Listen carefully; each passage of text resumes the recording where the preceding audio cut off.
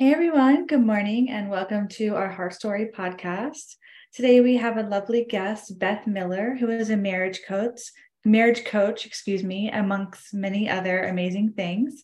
So thank you so much for joining us, Beth. And please tell us a little bit about yourself, all the other things that you do that encompass your work, and a little bit about your path to get here. Absolutely. Thanks for having me. So, like you said, I'm Beth Miller. I'm a marriage coach, a consulting hypnotist. I'm a teacher of psychology and a Reiki practitioner. And for the most part, what I really do is I help women who are often on the verge of divorce or really in a place where they're struggling with their marriage transform themselves to transform their relationship. So many women come to me, they want a better marriage. They feel so stuck. And I find as women, we're so intuitive, like we know we want better, but sometimes our husbands are just kind of complacent thinking, this is just it. Like, I don't want to go to counseling. So I help women so that they feel more empowered. They can change their relationships, which is so wonderful. We don't have to go to couples counseling to save a marriage. That is so profound, and I completely agree. So I was so excited to do this interview with you today. How did you get started on this path of transformation and healing? That's a great story. Oh, it's wild, really. I had a brain bleed. Like that's how I started this journey. I now help marriages because I had a brain bleed. What happened was I was just a really busy mom. I was working full time, I was teaching full time, and all of a sudden I started to lose my ability to walk on my right side, and my be able to write with my right hand. And I just thought I had to go to physio. I thought I'd been running too much. I'm an avid runner. I'd run half marathons. And finally I went to the hospital and they did a scan and they're like, your brain is bleeding. And I spent a month in hospital trying to sort all that out. And I came out of the hospital not able to fully walk or write. And so on that journey, I felt stripped of who I was. I'd already been having some marriage struggles, like communication, and we'd been busy. Like my kids at that age were at that time were 4, 6, and 8. Like we were in the trenches of motherhood and fatherhood. And so things were tough. And so I feel like universe, God, whatever you choose to identify with, said, hey, Beth, I'm going to shake you up because you're not listening. You're overwhelmed. You're stressed. I'm taking everything away. You can't walk. You can't teach. You can't even be a mom. Let's figure out who you actually are. And that was painful. I had to face a lot of really tough things in there, like my people pleasing, not feeling good enough, not always feeling lovable. And I had to face some really tough things. And within that process, the skills I learned, what happened was I didn't realize it at the time, but my marriage got a lot better. I stopped needing him to validate certain things. I stopped certain arguments. And I realized women have the ability to really transform all relationships, not just their ones with their husbands, but you can change anything in your life just by starting to work on yourself. And there's a system to this, but really like we truly can have anything we want. That's profound. Like the beauty and the pain that's come from, because I'm sure that was a excruciating circumstance all the way around. It was Yeah. horrible. It was horrible. Sure. I got diagnosed with I think it's like severe depression and something anxiety. I was a puddle. I was crying every single day. I kept telling my kids, I'm like, this isn't you. Mommy's just really sad. I'm not crying. You didn't do anything wrong because it was hard on them too, seeing me that way. It was a really difficult time. But you know what? I look at how it turned my life upside down, but now my life is right side up. Wow. Amazing. What a story. Yeah, it's been a journey, but amazing. It's a gift. And I think everything happens for us, not to us. And so often we can take that victim stance of, this isn't fair. I didn't want this. Why is this happening to me? This sucks. And you know what it does? You can have those feelings, feel them all. But at the same time, this is happening for you. And I now get to a place when you feel uncomfortable. I get to a place where uncomfortable emotions come up, whether it's fear, whether it's sadness. And I know on the other side of it is better. And I get excited about that. I'm like, this sucks in the moment, but I know if I sit in this long enough, the gifts will come out of it. Right. Absolutely. It's bound to transform. Absolutely. There's always the other side. 100%. There's the other side, and it's always better. It really is. If you're following your intuition, we'll probably get into some of these steps. But yeah, when we really listen to what we want and we step into fear, you jump off that cliff, good things happen. Yeah, absolutely.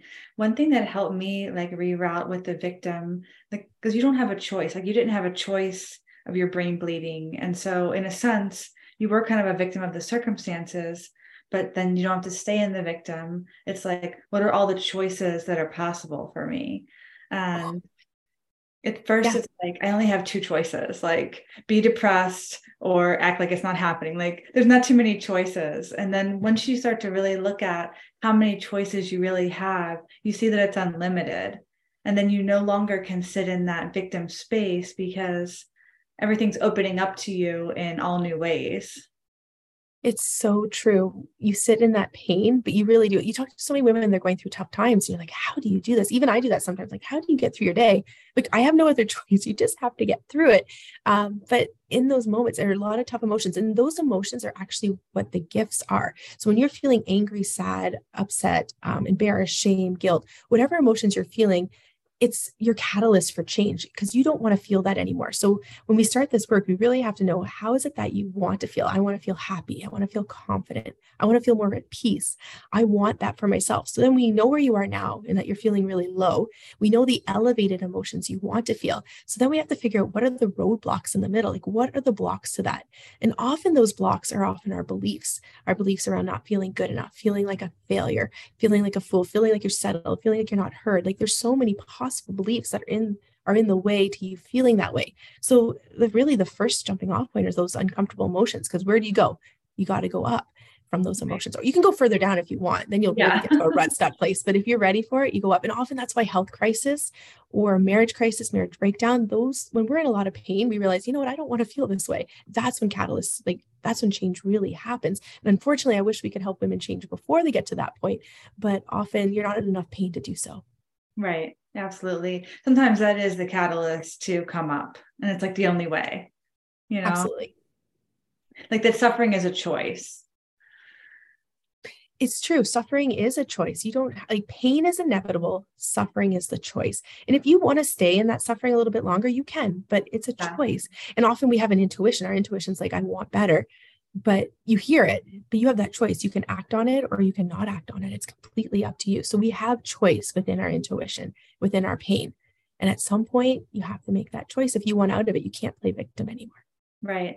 And there's like a victim part in each person. You know, there's like a little victim that's like, I didn't choose this. I don't want this, you know, and honoring that space too, but then they can choose.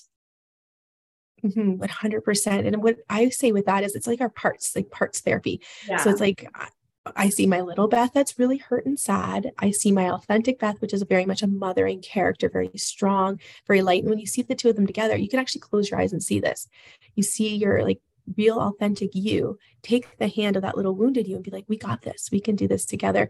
And so often that's what we have to do. We have the ability to heal ourselves. All our answers are within. We just have to get really still and feel the pain of that wounded self and really take our hand and be like, we got this. It's like you have to give yourself a little inner pep talk, but you have to believe it. You have to feel it. And then you start to feel it. And you're like, that's the vibration I want to manifest from. That's the vibration that I want to be every single day. You can say, you know what, I want a better job. You can just say that. And there's no vibration to it. It's just, I want a better job. But if you say, like, I want a better job, I want a job where I have flexibility, where I have freedom, where I can create my own schedule, you sense that enjoyment, like in your voice. That's how we manifest. That's a vibration that your brain then starts to fire neurons down neural pathways. And that's how we create the life we want. And that's the same with our marriage or anything. I want better. I can feel that. I can feel that difference and that shift in the tone. And how would you suggest women get to that place of changing the tone to change that vibration? Yeah, it starts with your emotions. So what are you feeling right now? How does that feel? Oh, that's really low and heavy. Like, I hate my life. I hate my job. I'm worrying about my job. I don't want to go. I don't want to see this coworker. That heaviness, that's what you don't want. So what's the opposite? So I'll have women on a page journal out. What is everything you're feeling right now? And let's write on the other side of the page everything you do want. And that's most likely your authentic voice. And so that's what we want to manifest. We got to figure out, why are you stuck in these old patterns? Well, I don't have enough money. My lifestyle is good right now. I don't want to miss holidays with my kids. Like, if you're talking about relationships and marriage breakdown, I like this. So I'm like, okay, well, you can stay in that. That's perfectly fine. But that's where we come back to the choice. But if you want different, what baby steps can we start taking towards the other side of the page where there's that happier vibration? So it starts with emotions. We just have to know what your emotions are, what's triggering you, and then we can start to get to the other side of the page. But this is the fun part. This is where you get to Yeah. create your manifestation list. It's like, okay, where am I? Where do I want to go? And that's Right. really exciting. And then from there, we have to do some of the heavy lifting. And that's where the whole toolbox comes out. And we have tons of different tools we can use to clear out those blocks in between the two versions of ourselves.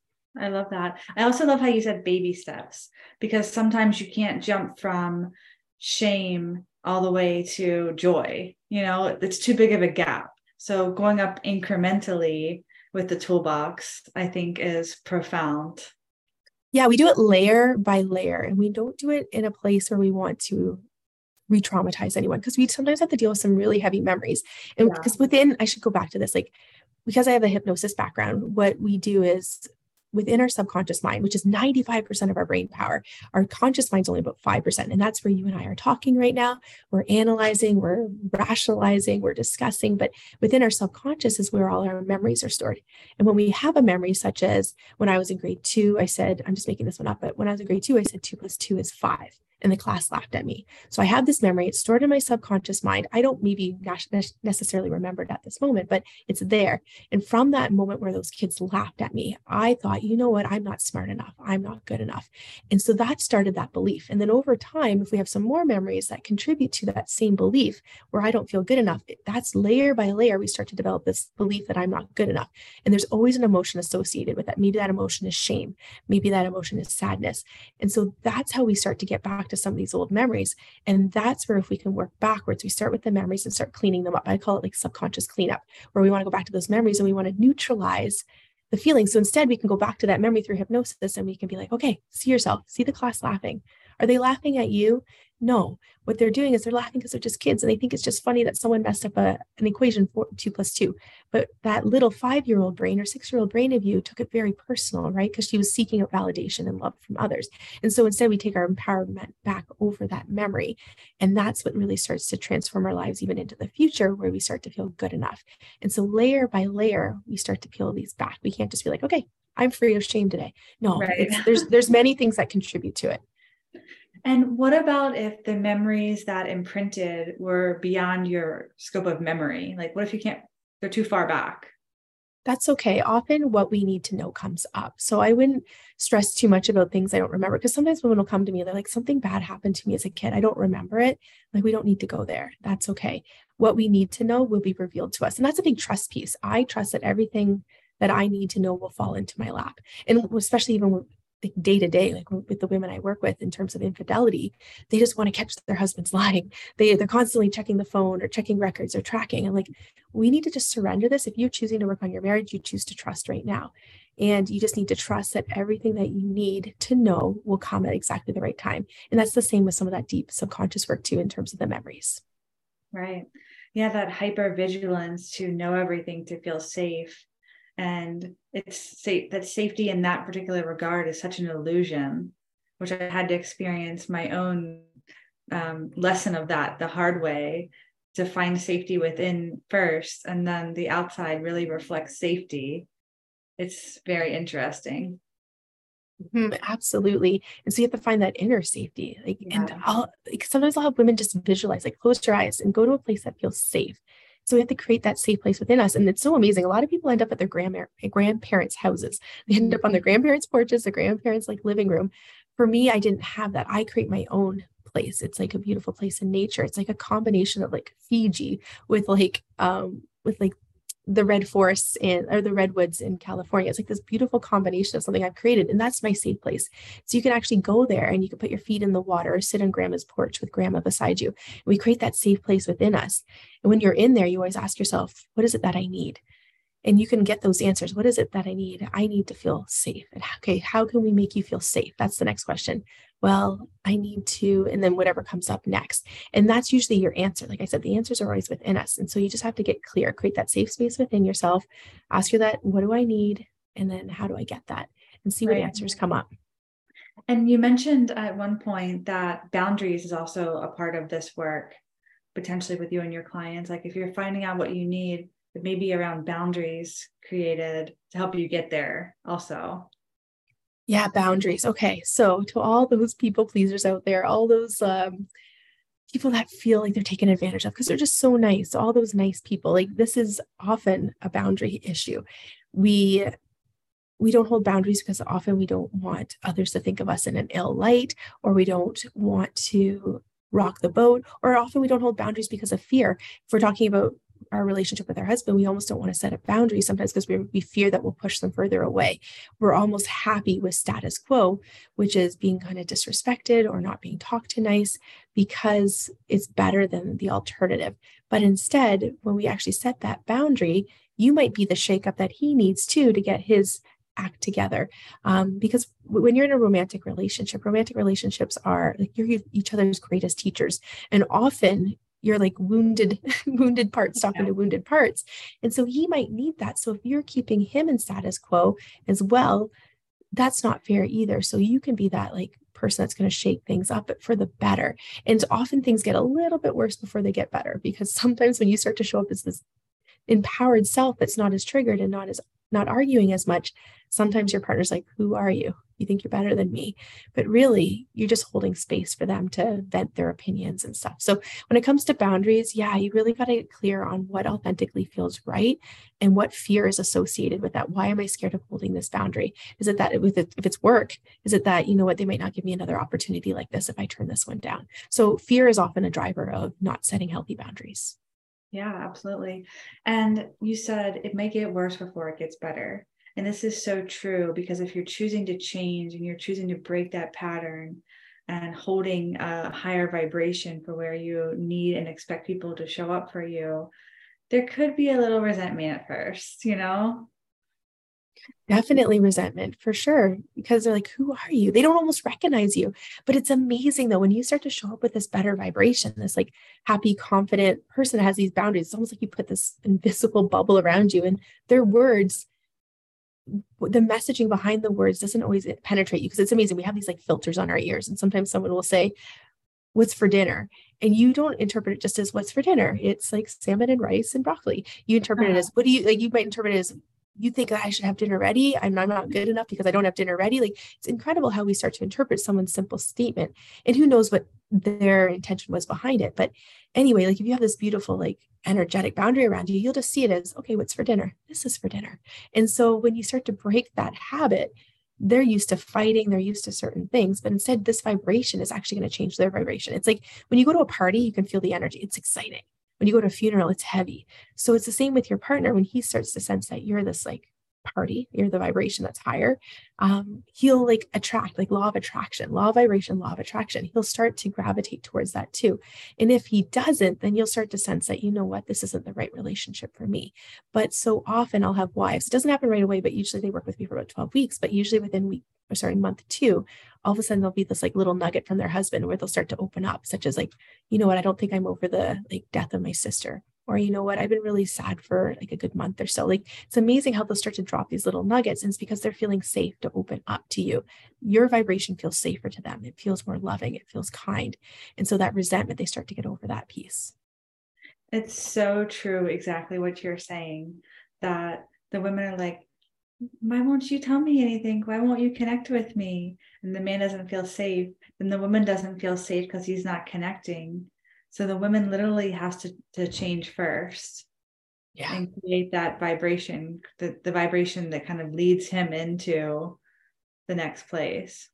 Yeah, I call it holding space. You're like the container, but your container has to have very strong boundaries. Okay. Loving, strong boundaries. Like boundaries aren't like, they're not always negotiable, but they're not firm, but they're loving and soft, but they don't break. So you have to hold space for them, because they're going to be going through their own stuff too. Like they're going to have to, like, they might be, if you've been their punching bag for a while, and I don't mean punching bag, but you've been an outlet for them to really unleash some of their anger and upset, like they've been projecting onto you. Like if they're frustrated with work, they come home and they show you that they're frustrated with work. But you have to hold that space. And then within that, you hold boundaries. I'm going to take a walk right now because I don't like the way this conversation is going. So you start to hold better boundaries, but within that, you're showing that you respect yourself and that you also want respect from them. And so that's what helps them change too. They get a chance to see into themselves. You're mirroring to them things about themselves. Absolutely. And what are some signs that couples could be headed towards divorce, at least in a woman's mind? Okay, so signs of divorce. You know what? I don't know, because there's signs of marriage breakdown, but in terms of divorce, that's so personal, because we all tolerate different things. We all have different standards. Like there's societal standards. A lot of times society would say if your husband cheats, your marriage is over. But I find that's not the truth. I have so many of my clients, like 3/4 of my practice is infidelity. And it's not on purpose. It's just the way it is. Women who have been cheated on are in a lot of pain and they want help, and they often want to save their marriages. They want to give it one more try. And so they do. And it's amazing how when they can start to trust again, they can get their husband on board too. They can fix a lot of the marriage struggles they were having. Their husband comes back, and that blip of infidelity, whether it was a month, 2 months, or even a year, it becomes just part of their story. It became a chapter. It doesn't define their marriage. So it's really difficult. Like there's a lot of signs that a marriage is struggling and heading down the wrong path, such as like we all know communication is an issue. The other one would be like emotional intimacy or physical intimacy. So communication, intimacy, trust is a big piece in there as well. And so those are like the three big breakdowns. And a lot of times I hear money as a big stem of arguments and stuff too. But that doesn't mean you're going to head for divorce. Those things are all fixable. Mm-hmm. How about any suggestions to kind of help affair proof their marriage? Ooh, yeah, affair proof your marriage. So, well, a big part is trust, right? Or open communication. And that's where this happens is communication. Like all of a sudden they'll notice this, like I talking to a wife today, she's like, I can see back that there's a period of 8 months where I got really busy with work. I stopped putting an effort into the marriage. I was like long meetings during the day. I wasn't helping out as much around the house. My husband was taking over a lot of the kid duties and dinner duties. And during that time, he was also grieving I think it was his mother that passed. And so they're both kind of on these separate agendas. And instead of coming together doing check-ins every once in a while, they just kind of kept coasting, kept going with it. And that's so often what happens is we just get busy with lives and we don't put our spouses on the forefront and thinking they're just always going to be there. But instead, what happens is we sometimes start to drift, but we don't communicate that or we don't notice it. And that's when trouble starts to happen. And I think the more you can recognize and just be aware of what you want, like what do you want from your relationship? Are you getting it? If you're not getting it, then you need to communicate that so you don't continue to drift further and further. And that's probably what happens the most. Mm-hmm. The drifting aspect. Perfect. Like he needs a present female and she needs a present male, but both of them are getting that elsewhere. Sometimes, yeah, often with like, yeah, we could go there too. Like work colleagues, you have that emotional connection. You see them 8 hours a day. So you might be having not an emotional affair, but you're getting connection elsewhere. And so then you get home, you're busy, you're tired, you're exhausted. There's not always time for that. Plus, there's the endless to-do list of things just to do around the house or with kids. So yeah, it's so easy to drift apart.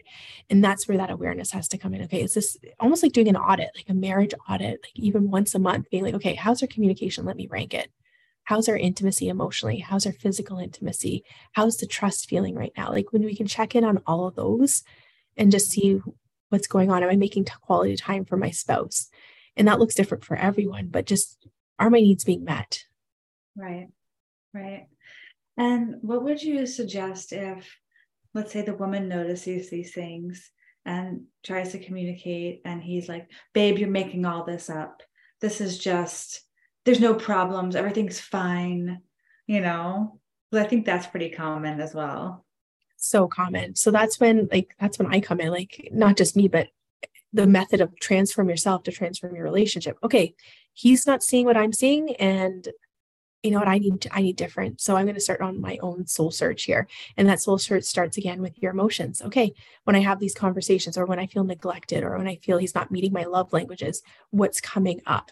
And simply it's two things. And number one, it's usually something within you that you need to shift, some work within yourself, such as I feel like I've settled. Maybe that's the belief that's coming up. Okay, when he acts like this, I feel like I've settled. Why did I marry him? Okay, let's look into that.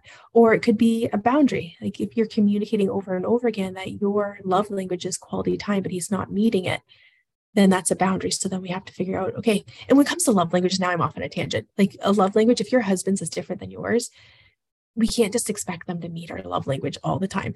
If it's not their dominant love language, like if mine's quality time and my husband's was acts of service, he can remind me that he needs more acts of service and I can remind him I need more quality time, because when it's not your love language, sometimes it's not natural to give. But that's a whole like a different angle that we're going on here.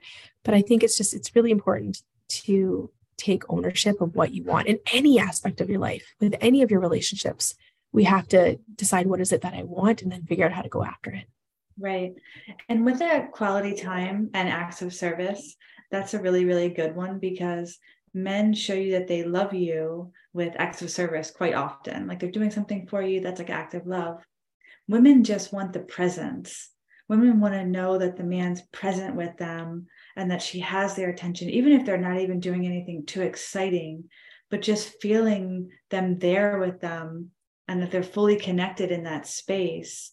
Like how to get back to that if someone's kind of distracting themselves, or like maybe they have an intention of quality time, but they're so distracted. What's some advice for that? Yeah, then you might have to plan ahead because like we're so busy and our phones are constantly distracting. So it's like, okay, Friday, half an hour on the couch, you and I, no phones. It's something simple. It can be 5 minutes, it can be 10 minutes, but maybe it's 5 minutes. That's all you can get. Okay, we're putting our phones down tomorrow night at 9 o'clock once the kids are in bed for 5 minutes, and we're just going to sit there and hang out. So sometimes it has to be really scheduled, which is really not sexy and not organic, but that's a starting off point when we've drifted for so long in one direction. We can't just habits. Okay, we can't just change a habit that fast. Habits are ingrained within us, our subconscious. So kind of like I was talking about earlier, we have these memories. The memory happens when I got laughed at because I said the wrong answer. I thought I was not good enough. It creates this emotion of shame.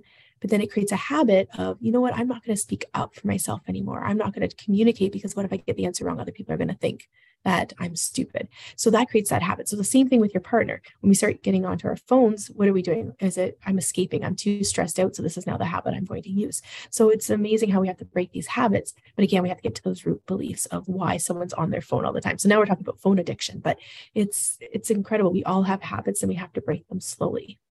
Right. Perfect. So it's all a process. Oh, it's a whole process. It's really fun though. It really is. Like if you want to do it, it can get really exciting. It's getting curious is what it is. Instead of getting into the heavy emotion, it's like, okay, why am I feeling this way? Why is it here? What do I need to give myself? What is it that I want? What fear is here? When we start to look at that, that's when we can really change our lives. Right. Absolutely. I think too, with the drifting is kind of like not to give up giving your attention to that person too. Like sometimes you may just think, oh my gosh, they're just so frustrating to deal with. I'm just going to start spending time doing all these other things. But to kind of catch yourself if you're going in that direction and reinvest your energy back again into them, or making the plan like you're suggesting, or kind of going back in the right direction rather than keep drifting. Yeah, again, that's like the ownership, right? Like, okay, what is my part? What is my role in this? And I take my clients through a marriage audit. Like I talked about the audit a little bit earlier, but an audit where, okay, what version of me is showing up every single day? Is this the authentic me? Because back to that, like, who am I right now? Like I'm an egg, or I'm complaining too much, but because you don't feel heard. Like when it comes to resentment, we don't want to feel resentful, but it's often because we've hit resistance. Like we're asking for something, we hit resistance and resistance. And over time that creates resentment because they're just not meeting our needs.